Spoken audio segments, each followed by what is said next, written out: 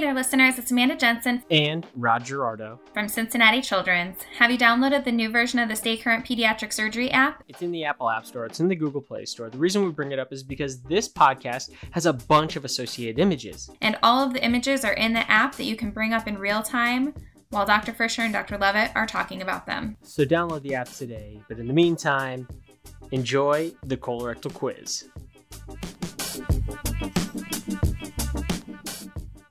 Spoiler alert, this episode is the last of our three-part series on the newborn exam for anorectal malformations. So if you haven't heard the first two episodes, stop this episode right now. Hit pause, get out of this episode, go listen to the last two episodes of the colorectal quiz. If you've been keeping up every week, Amanda, give us a quick summary. We discussed the variations in physical exam findings in both the female patient and the male patient. Then we left it with a cliffhanger. We had a patient where the perineal exam did not reveal where the fistula was. So what did they do? They got some imaging. What kind of imaging, you ask? Well, here's Dr. Levitt from Children's National Hospital. This photo, there are actually two photos, one side by side, are what we would call a crossfire film, also known as a cross-table lateral film. Well, the old-fashioned version of this was an invertogram. This baby just needs to be placed prone in the NICU, and a crossfire x-ray is shot. And there's an image on the left, and there's an image on the right, and both of them show a nice air column. So, what say you? What say me? Well, I think that's Dr. Frischer from Cincinnati Children's. The importance of this is you could get this film early and then also get this around 24 hours later. These are different patients. It's 24 hours and there's no evidence of a fistula on exam. How do you decide between primary repair and colostomy?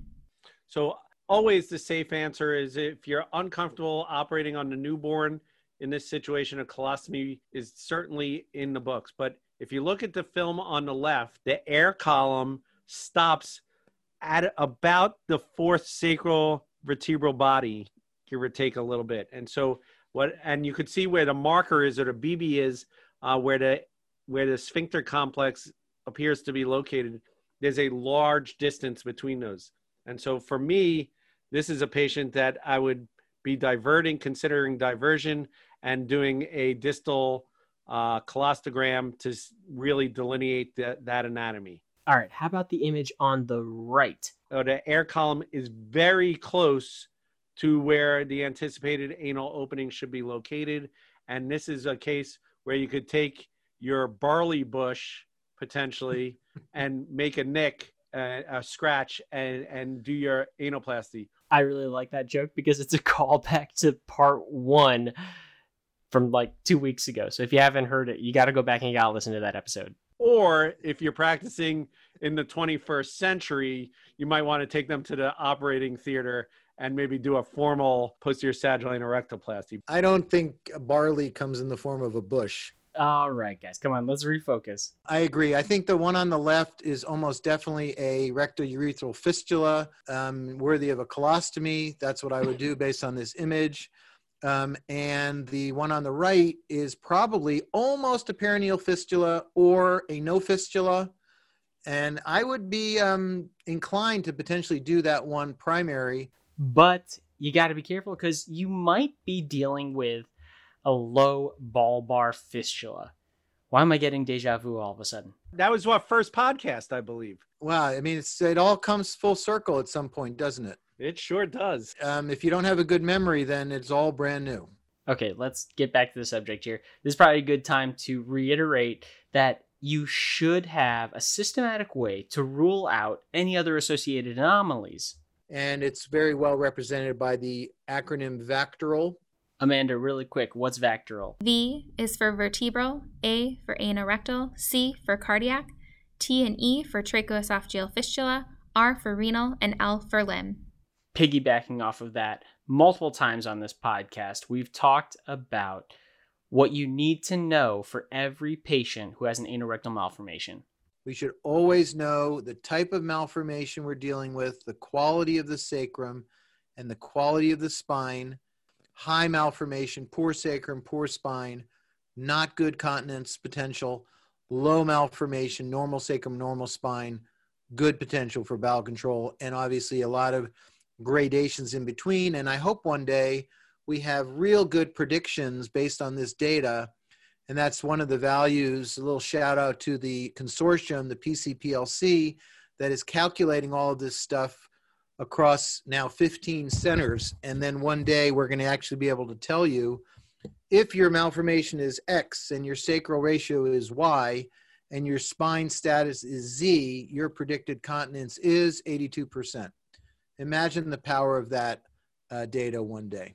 Definitely will be helpful for counseling families. No question about it. Can't wait for that data to come out and be able to use it for families. Let's move on in the podcast. Let's talk about surgical approaches to do that. Open up the next image under your media player. We see that similar image to the perineal fistula. This time the beads of mucus are there. They're not black, they're white. And the air column is super close. Would you go for a primary anoplasty in these two cases or a colostomy? I think that's up to the individual surgeon. I think there's certainly a role for doing a primary anoplasty in these patients. It's a matter of level of comfort, a matter of level of how the postoperative care in your institution might be for these patients. So certainly it's a possibility and something I would consider. You see the picture on the left with the little bead of white, the white dot? I see that white dot is in the sphincter, but in the northernmost part of the sphincteric ellipse. And this is the kind of case in a male that I would do a posterior rectal wall only mobilization, and I would avoid any anterior wall mobilization at all, therefore removing the one major complication that you're always worried about, and that is a urethral injury.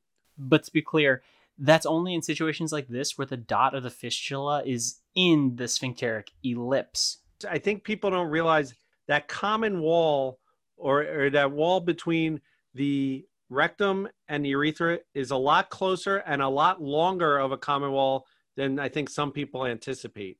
A hole that's in the sphincter, but just the most anterior portion of it, you do not need to dissect. You don't even have to touch the anterior rectal wall. All right, let's look at the last image. But there's no obvious fistula happening and it's 24 hours. I think you would agree this is a patient that needs a colostomy.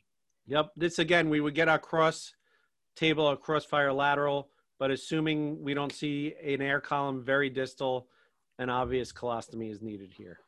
And now the colorectal joke of the day. So can I tell you a story, Mark? I have many, many memories working with you and learning from you. One of them is you had a photo in your office, and I don't know if you still do, of a fish you caught. It's true. The fish has one opening. Yes, by definition, all fish. But you have one with a prolapsed opening, therefore accentuating the situation, and therefore, symbolizing a cloaca. So what did that fish say when it swam into a wall? Could it be, damn? Damn, you got it! How'd you know? You're too smart. It's funny, most people don't believe me when I show that picture, but I actually caught that fish. I actually caught the fish with the prolapsed cloaca. And then I quickly did a little anoplasty and returned the fish to the water. Yeah, it's wonderful. Yeah, it was, it was impressive. But you use spinal anesthesia for that? All right, if you're waiting for the case report on that operation, don't hold your breath. But that's a wrap on the anorectal malformation newborn perineal exam. I hope you enjoyed all three parts of this short series in the colorectal quiz. Amanda, give us a summary. So just to go over part 1 and part 2, we discussed the physical exams of both the female and male newborn with an anorectal malformation. And in this episode, we discussed what to look at on that cross-lateral film and decision-making around a colostomy versus a primary repair. Thank you so much, Amanda. And hope you guys enjoyed the episode. Make sure you download the Stay Current Pediatric Surgery app. I'm Rod, and I'm Amanda Jensen from Cincinnati Children's. remember, Knowledge should be free.